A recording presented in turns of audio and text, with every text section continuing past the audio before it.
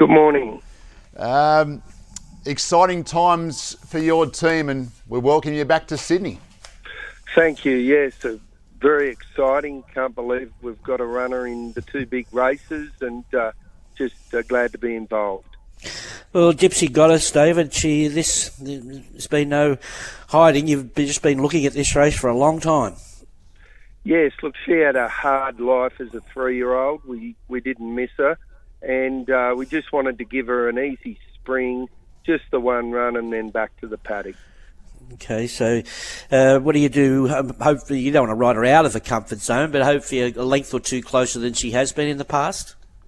Yes, look, that's why I put the blinkers back on. I mean, after 100 metres in the Oaks, she had her nose in front, but obviously different level of pressure here.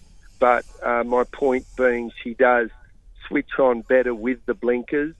And from the soft draw, I'd like to see her a bit closer than the tail of the field. I mean, if she ended up midfield, it's probably a good position. We know she can certainly hit the line strong.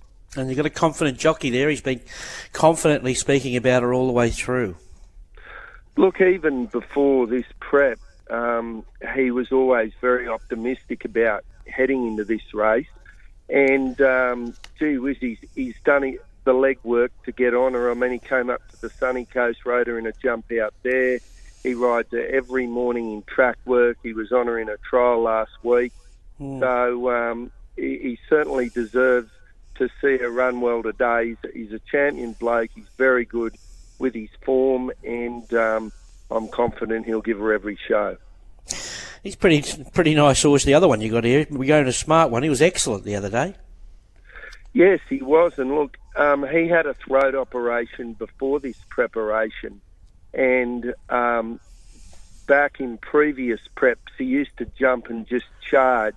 And indeed, he won 8 in a row doing that. So we weren't going to try and reinvent the wheel. But this preparation, since that operation, he just seems to be relaxing more in the run.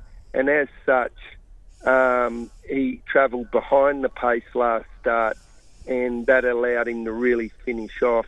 I have a question mark over him at the 1300.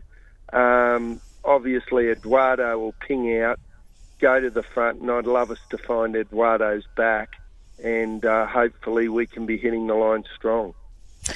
You got a couple. We had a couple in at Eagle Farm in the Gold Coast. Anything we should know about there?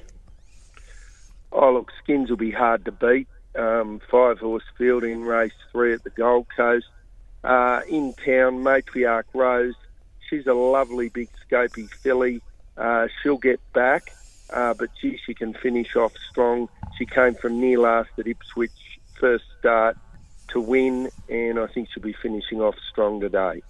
Beautiful. Thanks, David. David, with Gypsy Goddess, what's been the program? When did she arrive in Sydney? She's been down here a while. What's been the time frame of her movements coming to Sydney? Well, it worked out perfectly because she came down 2.5 weeks ago with We Own a Smart One. They were friends from back home.